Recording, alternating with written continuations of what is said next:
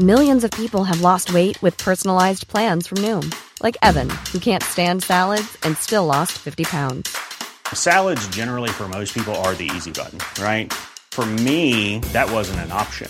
I never really was a salad guy. That's just not who I am. But Noom worked for me. Get your personalized plan today at Noom.com. Real Noom user compensated to provide their story.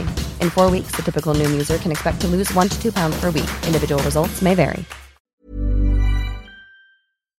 Hello, ladies and gentlemen. Welcome to The Passing Shot, the tennis podcast by fans. I'm Joel. I'm Kim. And on today's show, Sabalenka does the double in Ostrava. Sasha Zverev makes it 2 out of 2 in Cologne. And Humbert comes back from the brink to win in Antwerp. Please take your seats quickly, ladies and gentlemen. Thank you.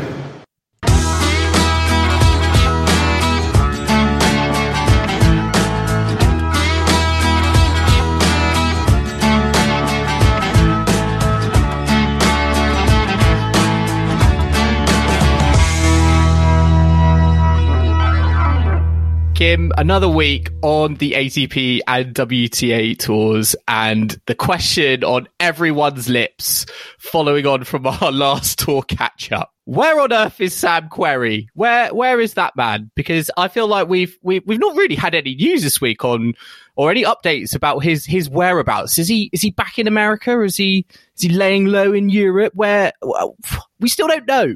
Well, I gather that from the fact that we haven't had any news that he might well still be laying low somewhere. I mean, I hope him and his family are well, but I feel like they're hiding out still. Perhaps they should. I don't know. It's a bit like Where's Wally, isn't it? It's like Where's Querrey? We should find him, and whoever manages to get that scoop is going to be prime article, I think, when that comes out. I was waiting for the main draws and all the qualifying draws for next week's events to come up to see if his name would crop up, but alas, he still remains quite elusive to us, to the tennis authorities. I mean, that's kind of a story that I think is still going to be continuing, because it is, I think, quite a big deal, I think, in this sort of new normal that we're experiencing. But we have had 3 tournaments to get to grips with this week, including the one of the 2 tournaments left on the WTA tour, kind of post French Open, and that is where we're going to start, because we're going to start in Ostrava. WTA premier event. A lot of players playing, a lot of players not playing, because the situation in Czech Republic is not a good one. Jo Konta was one of those players who decided, nope, it's not for me. But one of those players who realised it was for her was Aryna Sabalenka, who is the singles champion, but also the doubles champion. So let's kind of start there, because the final was Sabalenka versus Azarenka, and the kind of build up to this was all about the fact that Belarus, a small nation, but have got two tennis players probably at the peak of their games at the moment in a final, and I think that was the first ever final on the tennis tour between 2 players from Belarus. Joel, now you've mentioned Belarus like twice in the space of 30 seconds. I'm just You're thinking Eurovision, aren't you? I know, yeah, because there's a song and it was like called I Love Belarus, and there's just like these guys going, I love Belarus, and I just suddenly like thought of that song. But yes, no, they've played before, haven't they? But never in a final. And I guess we were probably expecting a more competitive final. So it's a bit of a shame, because Sabalenka won 6-2, 6-2. She played really, really well, but Vika wasn't quite, at her best. She was struggling quite a bit with, it looked like her neck on the court, but later on she kind of said that she'd been having migraines since like the night before. So, I mean, if anyone out there, has experienced migraines, I think we can all understand that, it's basically impossible to really function at your best, or even anywhere close to that when you're experiencing those. So bit of a shame, bad timing for Azarenka in that respect. But Sabalenka, she normally peaks, doesn't she, at this time of the year? Because normally their WTA are out in China, and Sabalenka loves playing out in China. I think this might be her first title actually in Europe. So she's got her 7th career title. And continuing to kind of build momentum really as she went through the tournament, because she didn't have it easy. I mean, let's talk about that match against Sara Sorribes Tormo in the quarterfinal, Joel. I know. What a bizarre scoreline. A crazy scoreline. Sabalenka winning from 6-love, 4-love down, winning 12 straight games in a row to come out love 6, 6-4, 6-love victory. I mean, for some of our old school listeners, going back to the days of scoreboard stories, this would absolutely 100% be one of those scorelines on it, because that is an incredible, that is an incredible fight back, and really kind of shows, Sabalenka she does, I think that almost kind of encapsulates almost kind of Sabalenka's career, really. She can be at one moment very cold, and then, flick of a switch, she can be very hot. And, that for me, really kind of typifies her, I think, as a tennis player and her brand of tennis, I think, to date. Because I still kind of think about her as a player who doesn't play with a lot of margin for error. And when it does come off, she is an absolute kind of tormentor. And I think she showed that in the final. Because I was watching it, I felt like she did play, almost kind of flawless tennis, and Azarenka couldn't really do much about it. But, you always feel like she has those matches where, she will give you a chance to, to start well or win a set. But, regardless of kind of the scoreline she's in or the situation she's in, she's just able to kind of just turn it on and, snatch victory from the jaws of defeat. Yeah. And obviously the round before that, she had come back from 5-2 down in the last set against Coco Gauff as well to win that one on the last set tiebreak. So you've definitely showing, her fighting qualities and beating Jennifer Brady in the semi-finals as well. So she's obviously had some fantastic players to kind of beat en route to the title. It's interesting, isn't it, Sabalenka? Because you feel like when she's on, she can pretty much beat anyone. But when it comes to the Grand Slams, I think her best performance is a 4th round. So it's kind of curious as to why she hasn't sort of broken through to reach the latter stages of a slam. And do you think that's going to change next year, Joel? What's going to be like the final thing that she needs to put it all together at a slam? Yeah, I think consistency is key, because, she's able to kind of almost be at one point a world beater and defeat someone, of the caliber like an Azarenka, straight set 6-2, 6-2 in the final. But she's going to obviously need to be able to put that together across the 2 weeks. And the fact that she hasn't reached a quarter final yet suggests to me that she hasn't necessarily got the consistency, even if she does have the tools. But yeah, I mean, she's a really good player, and kind of just a word on Azarenka actually, because I was watching that second set. Yeah, she really did not look like she wanted to be there, and the medical timeouts for her migraines were I felt like they were some of the strangest sort of medical timeouts I've seen. She had like a towel over her head. She was getting like a neck massage from the trainer on the court. It looked very odd, and it felt like, Azarenka was just not at her best today, and she wanted to get off the court, as quick as possible. But I mean, it's great. I mean, just kind of talking about kind of Belarus, it's great to kind of see, I guess, from their point of view, the fact that they've got 2 players at the peak of their game, in a final, never happened before. And it does give them something to kind of, talk about and something to be proud of beyond that Eurovision Song Contest song. I mean, well. I think it bodes well. I think it shows that, we know that they're a threat in terms of kind of like the Fed Cup, but I almost kind of see Sabalenka and Azarenka. Is this the sort of kind of, what Enan and Kleisters kind of did for Belgium? Could Sabalenka and Azarenka do that for Belarus? Perhaps. And Joel, actually, their best Belarusian Eurovision song was something called Work Your Magic in 2007. Okay. Listeners, YouTube it. I think they came about 7th. But anyway, I digress massively. I think, mean, Azarenka's obviously continued her really good form. Like, I watched her semi-final against Maria Sakkari, and, you know, she demolished Sakkari, and, you know, Sakkari wasn't playing badly, just Vika was so dominant, and kind of ran away with it after like a bit of a tight first game. But yeah, such a shame, really. I mean, I totally sympathise with the neck massage. I think I could do with a daily neck massage. I mean, it looked great. I don't think Azarenka was feeling it, but I was like, oh. No, but yeah, I mean, gosh, I wish I could just have someone on call to come and, like, you know, massage my neck. But I hope she obviously gets better. And yeah, I mean, I think for all intents and purposes, the tournament, you know, it was obviously a new tournament. Wasn't supposed to be in the calendar, obviously, because of all the changes. It was brought into the space, and I heard sort of generally very good feedback from the players. You know, and obviously Sabalenka's had a glorious time winning the doubles as well with the Leeds Mertens. So we've got one more WTA event in Linz, not this week. I think it might be the week after or early November. So a couple of weeks time, but yeah. I think it's a bit of a shame, I'm sure, for Sabalenka and everyone that's performing really well. They probably want more and more tournaments so they can rack up those titles right now. But alas, that is not to be. Yeah, I was just going to say, Kim, it's interesting because she won the doubles, and I'm just looking at her kind of Grand Slam record. You know, third round, second round, fourth round are her best results in singles, but her best results in doubles are quarterfinal, semi-final, quarterfinal, and then she won the US Open last year. So I wonder whether, you know, is she going to be able to, you know, is she going to have to dial down on the doubles potentially in order to make that singles breakthrough?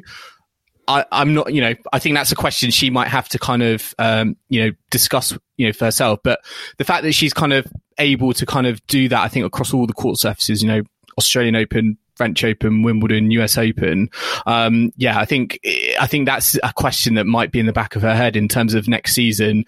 Do I need to kind of, you know, in order to give myself a crack at, you know, potentially, you know, winning a Grand Slam, am I going to have to, you know, be a bit more selective in terms of the sort of tennis I play?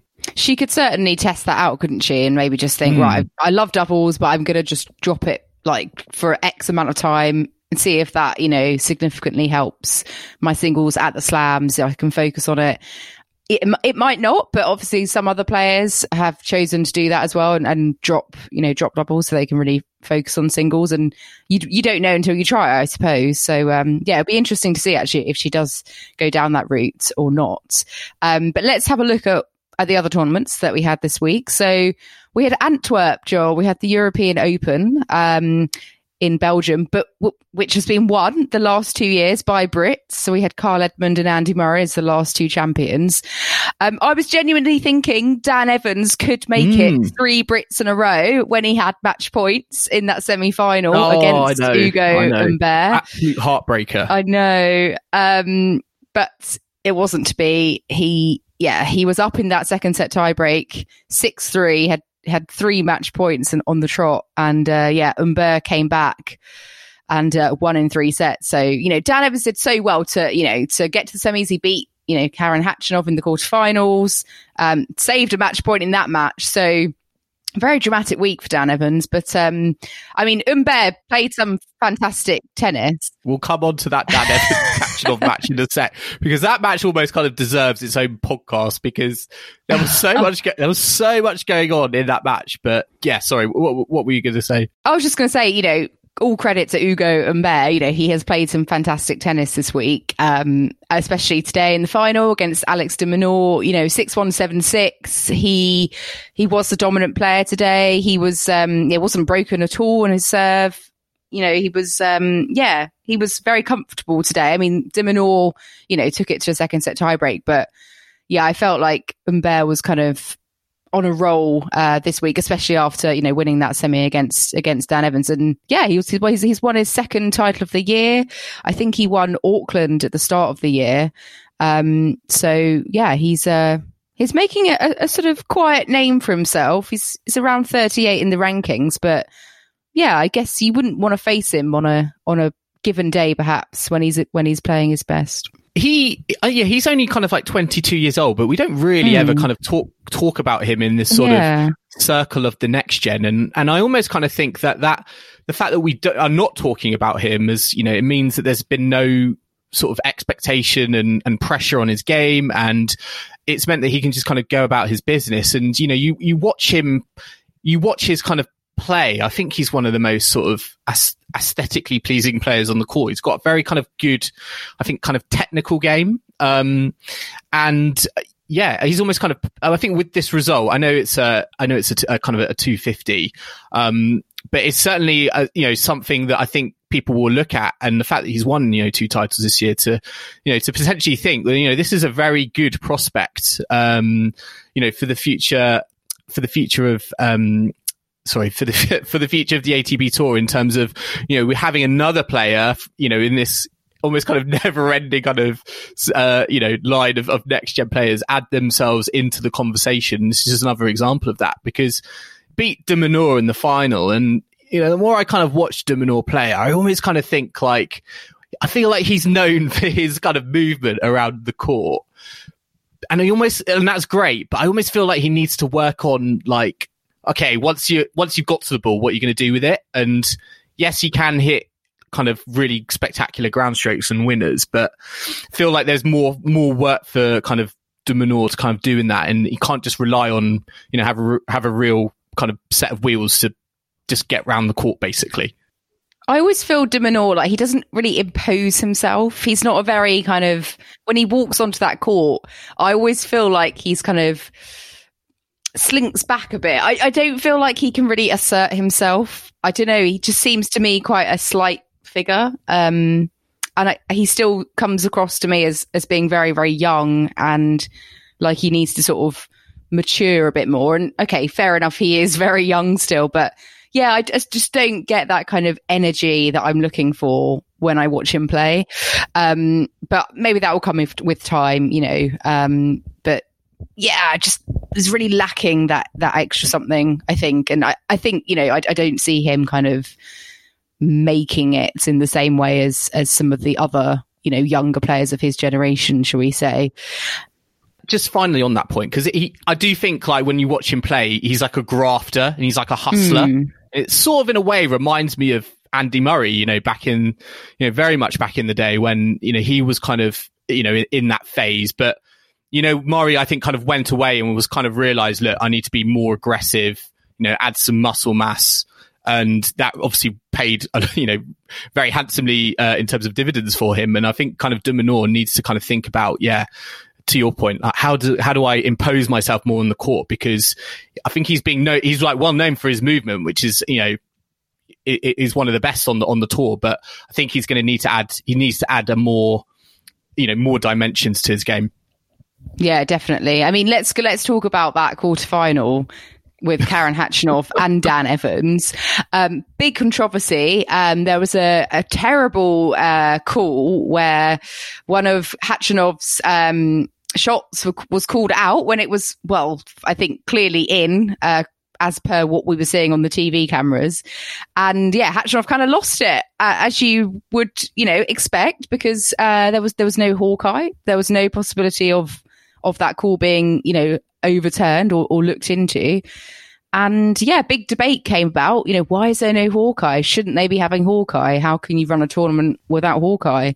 I mean, what's your take on that, Joel? It was a terrible call, but at the end of the day, you kind of got to get on with it, haven't you? If there's no Hawkeye, accept it and move on. I mean, what do you think? Yeah, it was an absolutely horrendous call by the umpire, no less. It wasn't by the line judge. It was an overrule.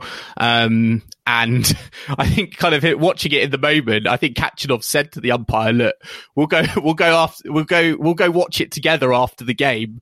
I don't know if they did, but I would like to be a fly in that room if they did, because yeah, it was, you know, I mean, looking at the kind of the you know, the angle.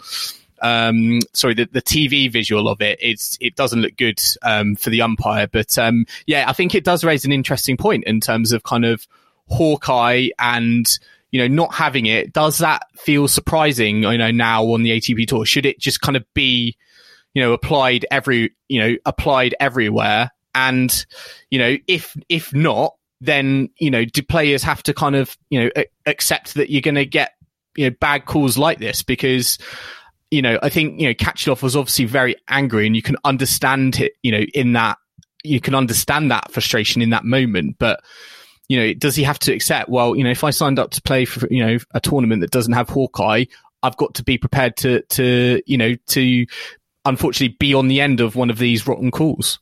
Yeah, exactly. I think, because of the COVID situation and, the tournaments are struggling to actually put the event on, they had to significantly reduce the prize money for this year's tournament. And, Hawkeye is a cost, that the tournaments have to factor in when they're putting the tournament on. And I think that because of everything that's going on, the ATP have allowed, I think, 250s to not have Hawkeye. Normally they would be, I think, obliged to have it at least on the centre court. But obviously this year is they don't have to have it if they can't afford it. But yeah, like you said, given everything that's going on, you think if a player is going there and they know, okay, there's no Hawkeye, that's probably not going to stop them from going and playing it, because at the end of the day, they need prize money, they need ranking points, they want to be out and about playing. So it's kind of like you just kind of have to take it on the chin, don't you? It's not the be all and end all. Like, it's at the end of the day, it's like 1 point out of the whole match, and if you're going to kind of let that completely get to your head, that's not great from a mental standpoint. You need to learn to overcome injustices, be it dodgy line calls or other such things. Just adding on that, I mean, if you're a kind of a tournament organizer of one of these tournaments, I mean, what do you think their kind of take on Hawkeye is? Do you think, is it a necessity? Is it like absolutely essential to running my tournament, or is it a luxury? Is actually, I'm just looking to put a tennis tournament on. I can't afford all kind of bells and whistles. Because I think, depending on the tournament, I think you'll get, different stances, and there are going to be tournaments probably at kind of the 250 level where Hawkeye, is a luxury. Absolutely. And maybe it will change things, for the next couple of years. We don't know what the situation is going to be like financially within tennis, and quite possibly there'll be a lot more tournaments who'll be saying, actually, this is something I could do without, and we want to make sure that more money actually goes to the players so they can continue to kind of earn a living. Hence, as a result, Hawkeye is going to have to fall by the wayside, and the players will just have to kind of accept it. And just think back to the old days, there was no Hawkeye then, and they got on with it. And, some players got on with it slightly better than others, but, it is kind of a modern luxury, isn't it? So, yeah, I think it's an interesting debate to have. And I've certainly personally learned more about kind of the cost of installing, the technology for a tournament, and, learning about that side of things. So, but beggars can't be choosers at the end of the day, can they, Joel? And, it caused some interesting tennis viewing this week, shall we say. But, I mean, there is an argument, I guess, all that aggro, seeing that in that match, because it didn't necessarily just come from Khachanov. There was a fair amount of kind of, aggression from Dan Evans as well. And, I guess there's an argument, from the fans' point of view, you could be like, this is great. This is great. This is entertaining. It's like, it's fun, it's fun to watch, Khachanov, hitting, hitting the advertising board on the court, is there an argument to say actually it was just more, it just makes it more, fun to watch as a tennis fan, versus, I guess, maybe the ATP kind of saying, well, actually, if we want to put out a quality product here, do we need to kind of step in and be like, look, we're going to have Hawkeye at all events, and if tournaments can't help do that, maybe there's a fund that they can access from the ATP that can kind of help them put that on so they can help deliver a superior product. Maybe they could have like a fan board of people adjudicating. I don't know. I'll be up for that. Voluntary work. But yeah, I mean, we also had Cologne 2 taking place, which was a repeat of Cologne 1, pretty much. And we had the same champion. So yeah, Alex Zverev has won Cologne twice in 2 weeks, which is bit odd. I mean, we nearly had the same final, Kim, didn't we? I know. Very, very close. Yeah, FAA, Felix Auger-Aliassime, lost his semi-final to Diego Schwartzman, but yeah, it could well have been a complete replica of last week's final.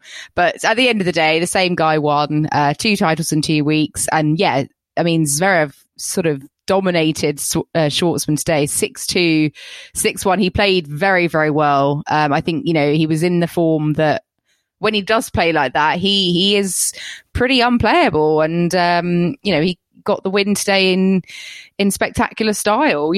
His serve was there today. It wasn't, he didn't have the heebie-jeebies on his serve, which was refreshing to see.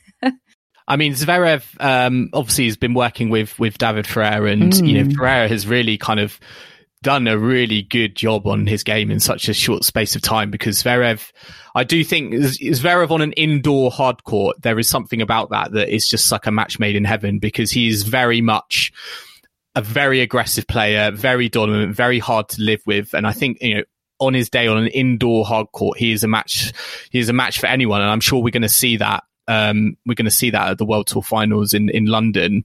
But yeah, same result as kind of last week. Just a word on FAA. I was kind of reading some comments saying he didn't fancy the final because he probably would have lost it again. So that's why he chose to lose in the semi-final.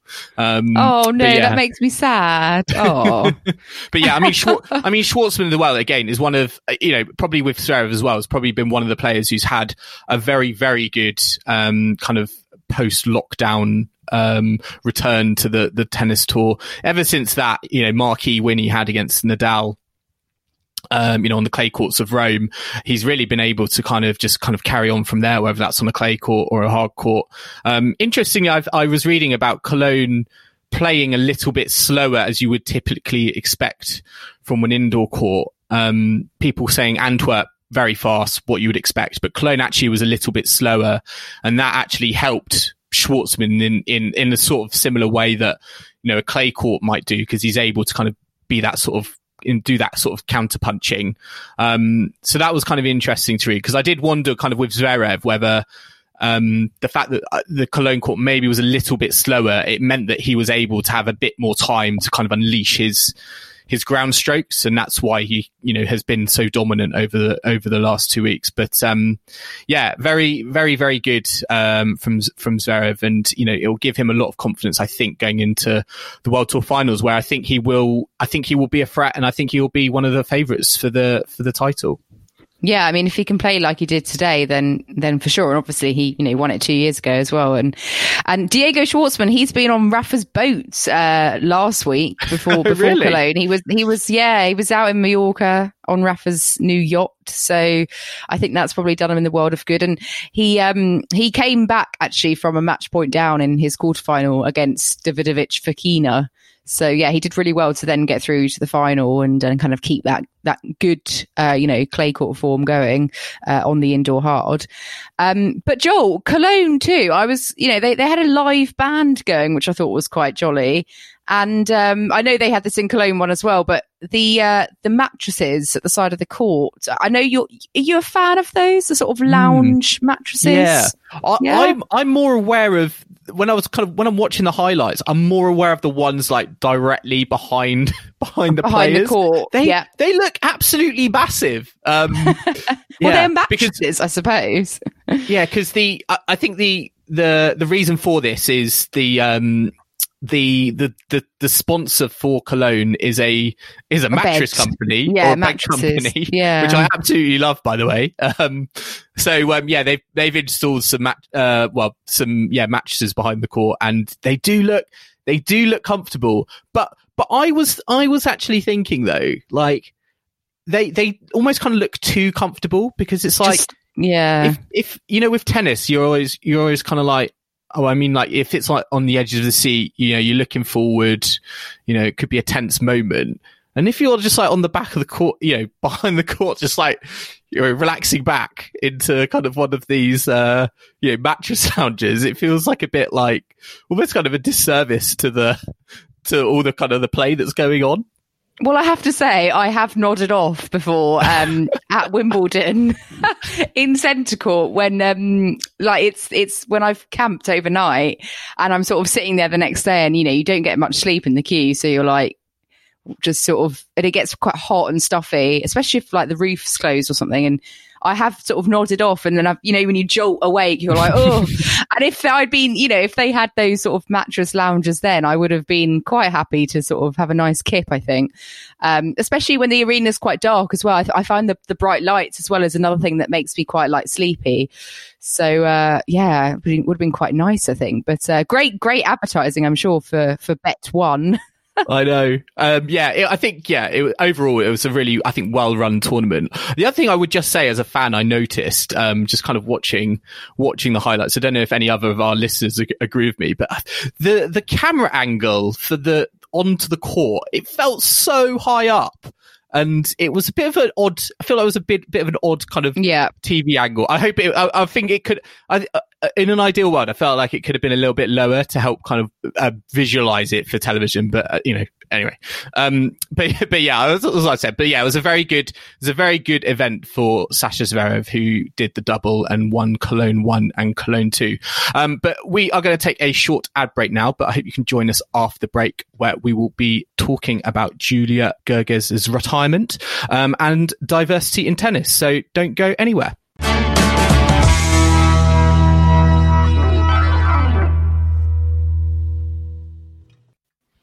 Okay, this is the passing shot. You're joined by Joel and Kim, and now we are going to move on to mysterious player. Kim, you gave me a mysterious player last week. I was terrible at it, predictably so.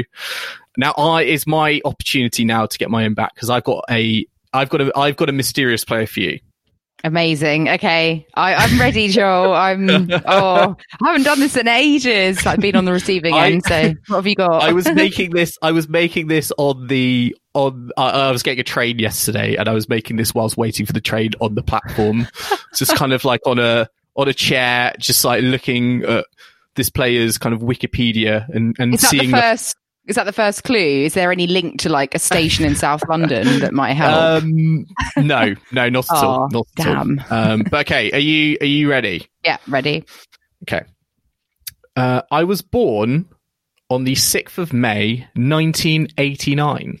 Oh, okay. So 31 years of age. I know. Okay. A year older than me. Yeah.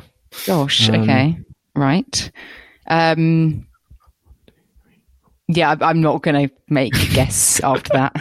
I've got 9 clues as well. So that was your first one. So the second clue is I made my Grand Slam main draw debut in 2007 at the French Open, where I reached the 3rd round.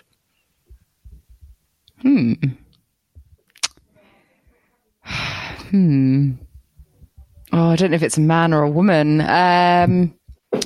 Gosh, 2007. That's like the year I started watching tennis, like properly, like really got into it that year.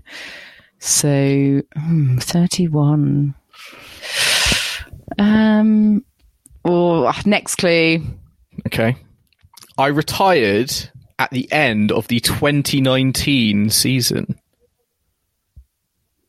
Lucy Safarova? Oh no, but she retired during the season or before then. Do you know, that is so funny you said that. It's not correct, but it's funny you said that for reasons that will become apparent very soon. Is it another Czech player? Andrea Levachkova? Oh, no. No, okay. I've never heard of that, because I've never heard of that player before. I don't know if I'm saying her name right, but she's sort of that gen. Okay, next clue. My career high ranking was number 4 in the world. Oh, that's not far off Lucy. I think she reached like 5 in the world.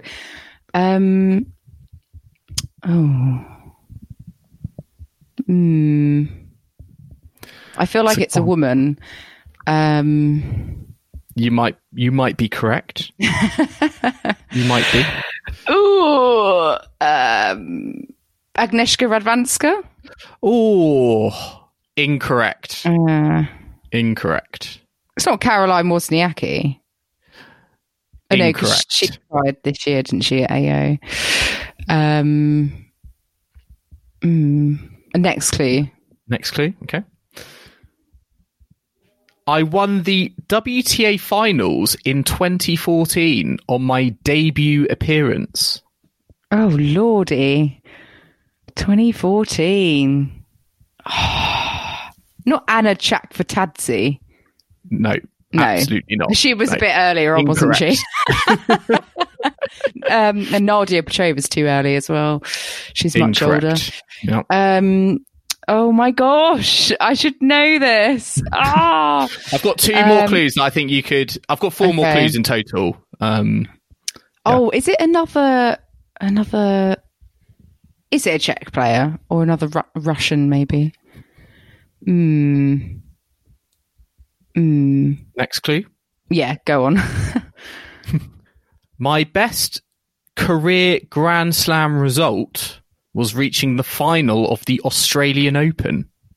Oh, I know. Dominika Sabalenka. There we go. Yes, there we go. There we go. That was in 2014. I was there. Yes, it was. Yes. Yep. Oh, you were there for it. Yeah. Very good. Very good. I was watching that in Fed Square. Amazing. Oh, wow. Okay. That's a good one. Yeah. Can you think... I've got a really good fact, actually, about Sabalenka and Lucy Safarova. Can you think maybe what it is? And this was going to be my next clue.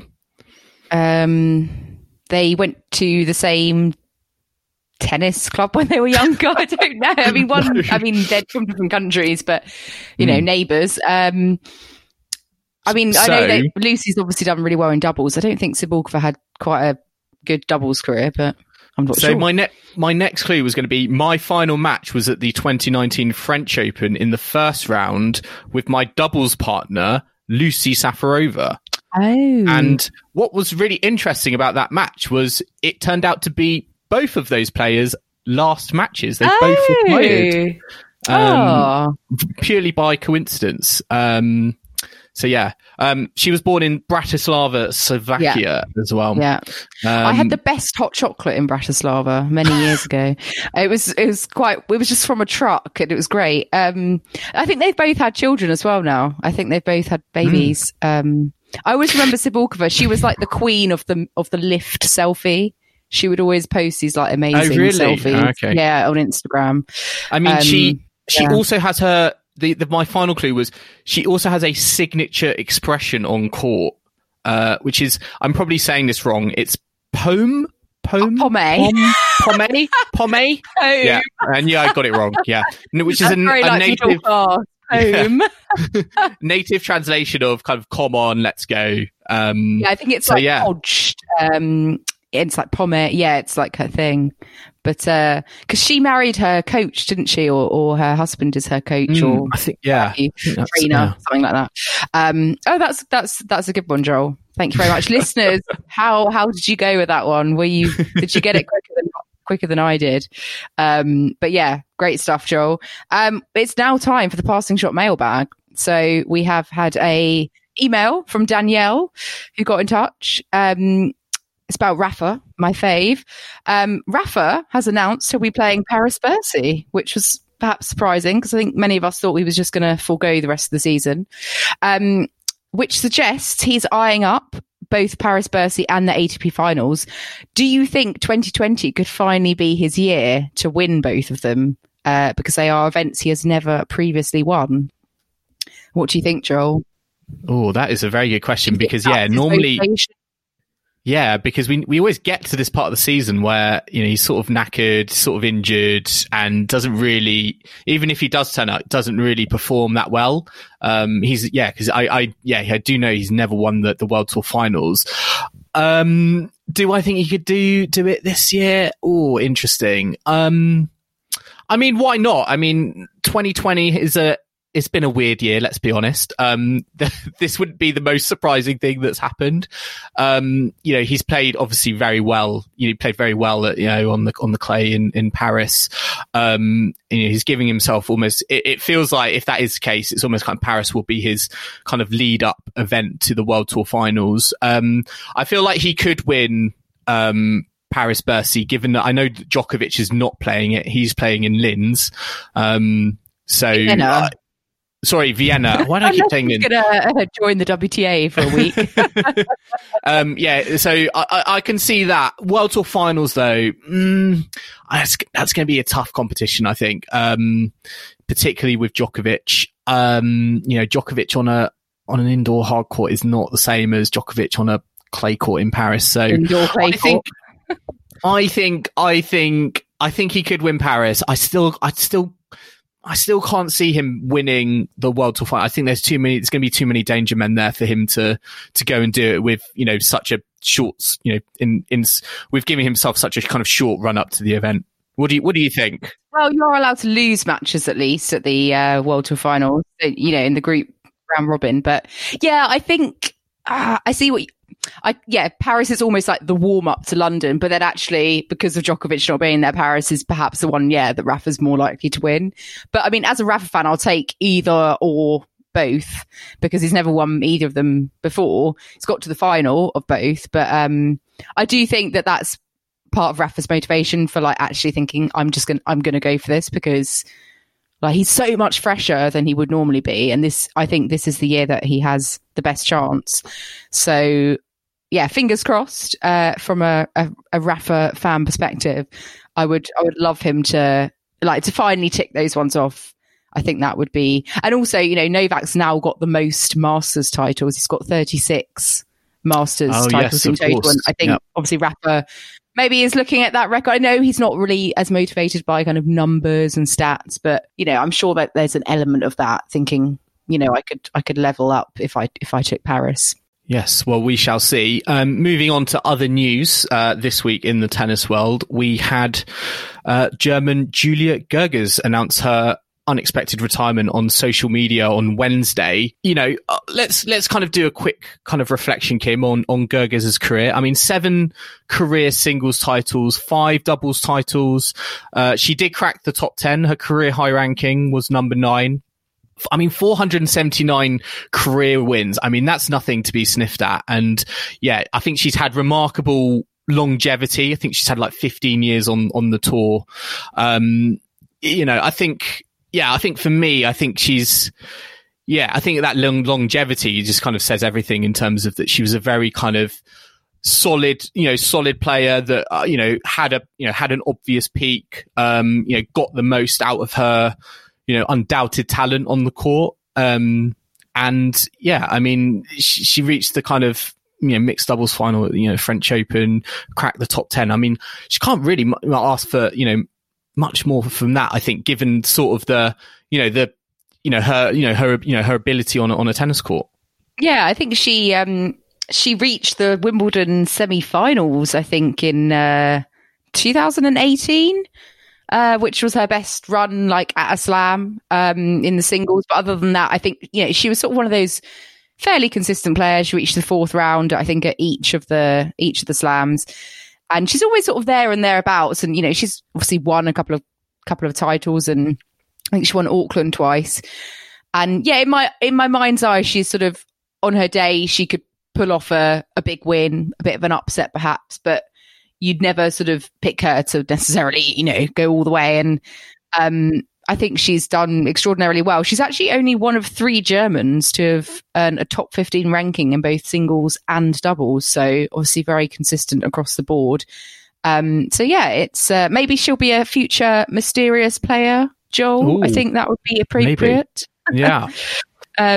But yeah, it would be interesting to see if she goes into coaching or anything, or if she's going off to have a family or something along those lines, or if we'll see her back on the tour in some capacity. Who knows? She might have a second go of things, a la so many other players. Yeah, I mean, I think her consistency is probably the biggest sort of, I think, legacy to the tour. 7 top 50 seasons. I mean, I think very, very, very solid. And yeah, as you said, on her day could, beat someone in the top 10, in terms of an upset, and kind of reach the, maybe, pushing kind of second week at Grand Slams and beyond that, to be fair to her. But yeah, I think one of the, great player, that will be missed, on the WTA tour. I mean, looking at kind of the outpouring of motion from other players on social media. It shows that she was such a character, and will be sorely be missed on the WTA tour. So moving on to our final topic of the episode of this episode of the Posture, actually, and we're going to be talking about diversity in tennis, which has come up this week. We've had some comments from Andy Murray, we've had some comments from Coco Gauff, particularly around issues that I think are relevant on a global scale, but we've also seen it in terms of issues on a British scale as well. And we'll kind of start there for kind of British fans, but kind of looking at Wimbledon, we've had the announcement this week that former British number one Evans-Khachanov looks set to join Wimbledon's main committee as its sole BAME representative. Now, for our global listeners, BAME is Black, Asian and minority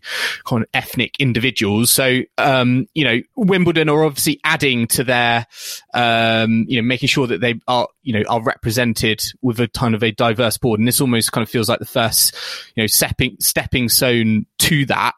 It was interesting because I think, we saw comments kind of come out from the last black player to reach the Wimbledon final, Malavai Washington. Men's final, though, John. Men's, yeah. Apologies. Obviously. Saying kind of, we need more role models for ethnic kids. And, Wimbledon, I feel like have kind of responded to this. And to be fair, they probably might have been looking at this, previously as well. But I think they've kind of, almost kind of taken this on board to be like, look, yes, we need to kind of make sure that we are more diverse, more inclusive, and as a result of that, they brought Evans-Khachanov into the picture. Kim, kind of where do you kind of stand on this? Because I know this is kind of a big, meaty topic that we can't really solve. We can't solve this in the final bit of our podcast, but it certainly feels like a conversation that at this very moment is a very kind of poignant one and a very important one, for British tennis, but also for tennis as a whole. Yeah, for sure. I mean, I fully welcome, Evans-Khachanov joining the committee, but I do think that they need to go a lot, further than just having, one person out of 12, coming from essentially a non-white background. I think there are going to be 3 other new representatives on that board. So I would just really hope that they go further and they don't just think, okay, we've got someone on there from a BAME background. Let's, we can tick the diversity box because that's just not going far enough. Same with the LTA as well. I think obviously their board as well, their governing, the governing body there, like they have a very severe lack of BAME representation as well. And I think that's obviously a big goal for them to also increase kind of representation. And I hope that they are serious about that and they don't just kind of do it as a publicity thing to kind of, keep up with kind of all the public kind of, expectation. I really hope that they actually, are seriously committed to this and it's not just kind of like ticking boxes kind of thing, I know there's been a bit of criticism about the fact that they've just kind of elected Evans-Khachanov without any kind of proper kind of process, like people having a vote or something. I don't know exactly how it works with how they, elect people onto the board. So I'm not best placed to comment on that, but yeah, it's a start, but they need to go a lot further. Because I think we all agree that obviously, tennis is a very, white middle class sport. And like, especially in the UK, I just genuinely don't think there's enough openings or in terms of its kind of, I don't know, how people view it. It's still seen as a very elitist, class-based sport, very white sport. And that does really need to change. Yeah. And it's interesting because Andy Murray this week posted on Instagram saying kind of tennis in 2020, he again was kind of highlighting the sort of the lack of presence of, diversity in the sport. And, from that, actually, Coco Gauff, I think in one of her press conferences in Ostrava kind of was saying Andy Murray's a great ally, for highlighting diversity issues. And, you would hope that kind of, once kind of Murray, I think, is, done with his playing career, he can be used as a force for good in kind of, making sure that these issues, using his platform, he can make sure that these issues are heard, because it does feel like something there's still a lot of kind of work to be done with. And I think that's the same, across I think that's the same across kind of globally as well. We've got, all these kind of up and coming, future stars, players like Coco Gauff, Naomi Osaka. And, I think that's what, is one of the things we love about tennis, is that it's so multicultural in terms of, you can have a tennis court literally anywhere in the world. And, that's great. But it almost kind of needs to make sure that once we get to that sort of elite level, we're still almost kind of representative of that sort of, complete kind of holistic sort of appeal that, tennis has across the world.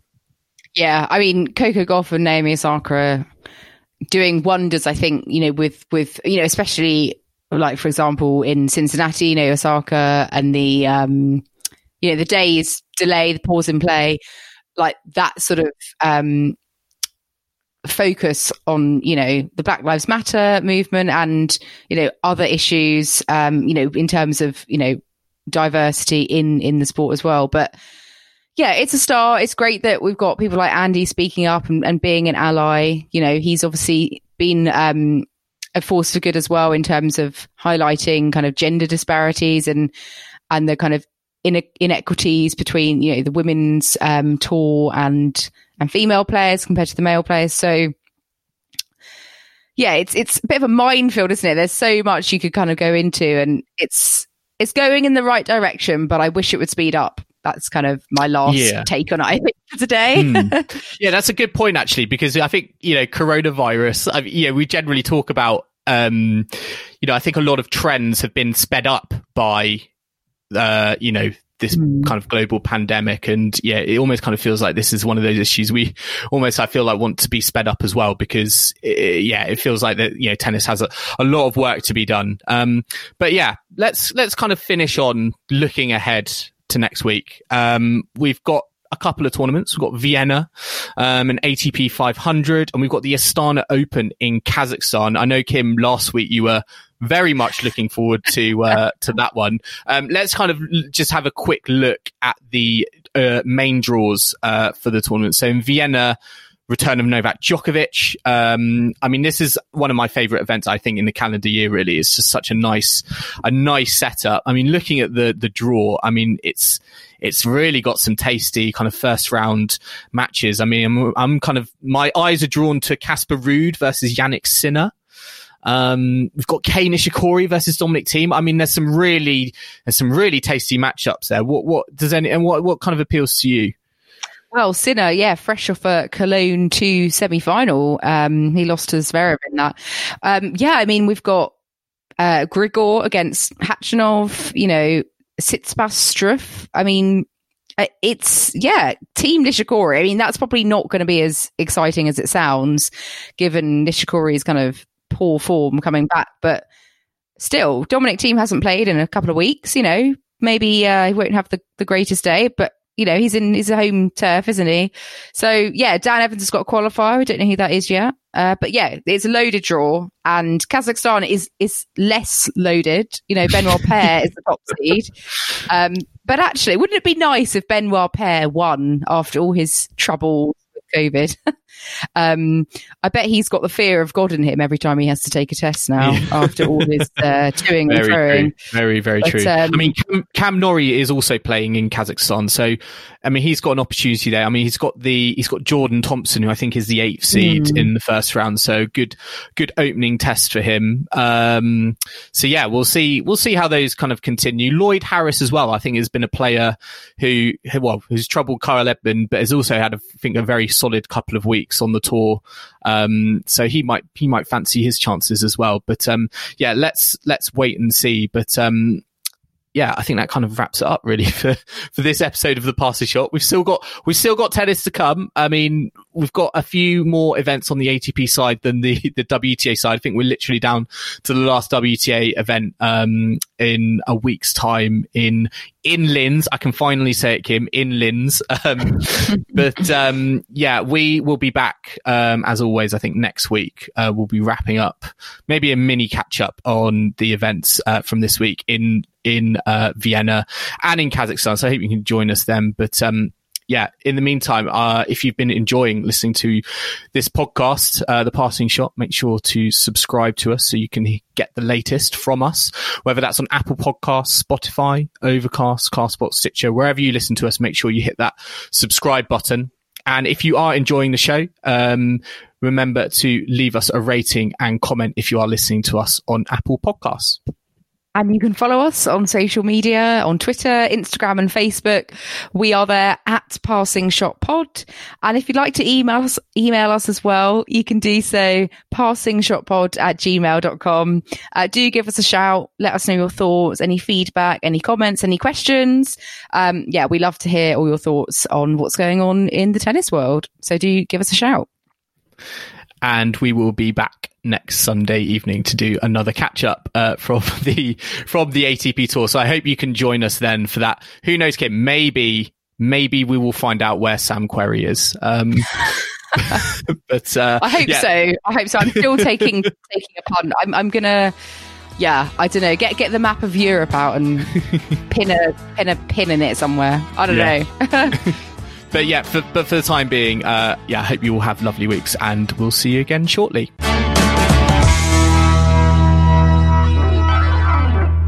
Joel, I wish Kazakhstan would join Eurovision because then, when they have this tournament every year, I can start singing like Kazakhstani songs. Although they had an excellent band at the Davis Cup last year, didn't they? Did they? Oh, yes, they did. You were actually, there. Yeah. You were there, Joel. We went oh my God. together. Yeah, they made a lot more noise, didn't they? Than I'm not going to lie, they did make quite a bit of a racket. Hi, I'm Daniel, founder of Pretty Litter. Cats and cat owners deserve better than any old-fashioned litter. That's why I teamed up with scientists and veterinarians to create Pretty Litter. Its innovative crystal formula has superior odor control and weighs up to 80% less than clay litter. Pretty Litter even monitors health by changing colors to help detect early signs of potential illness. It's the world's smartest kitty litter. Go to prettylitter.com and use code ACAST for 20% off your first order and a free cat toy. Terms and conditions apply. See site for details.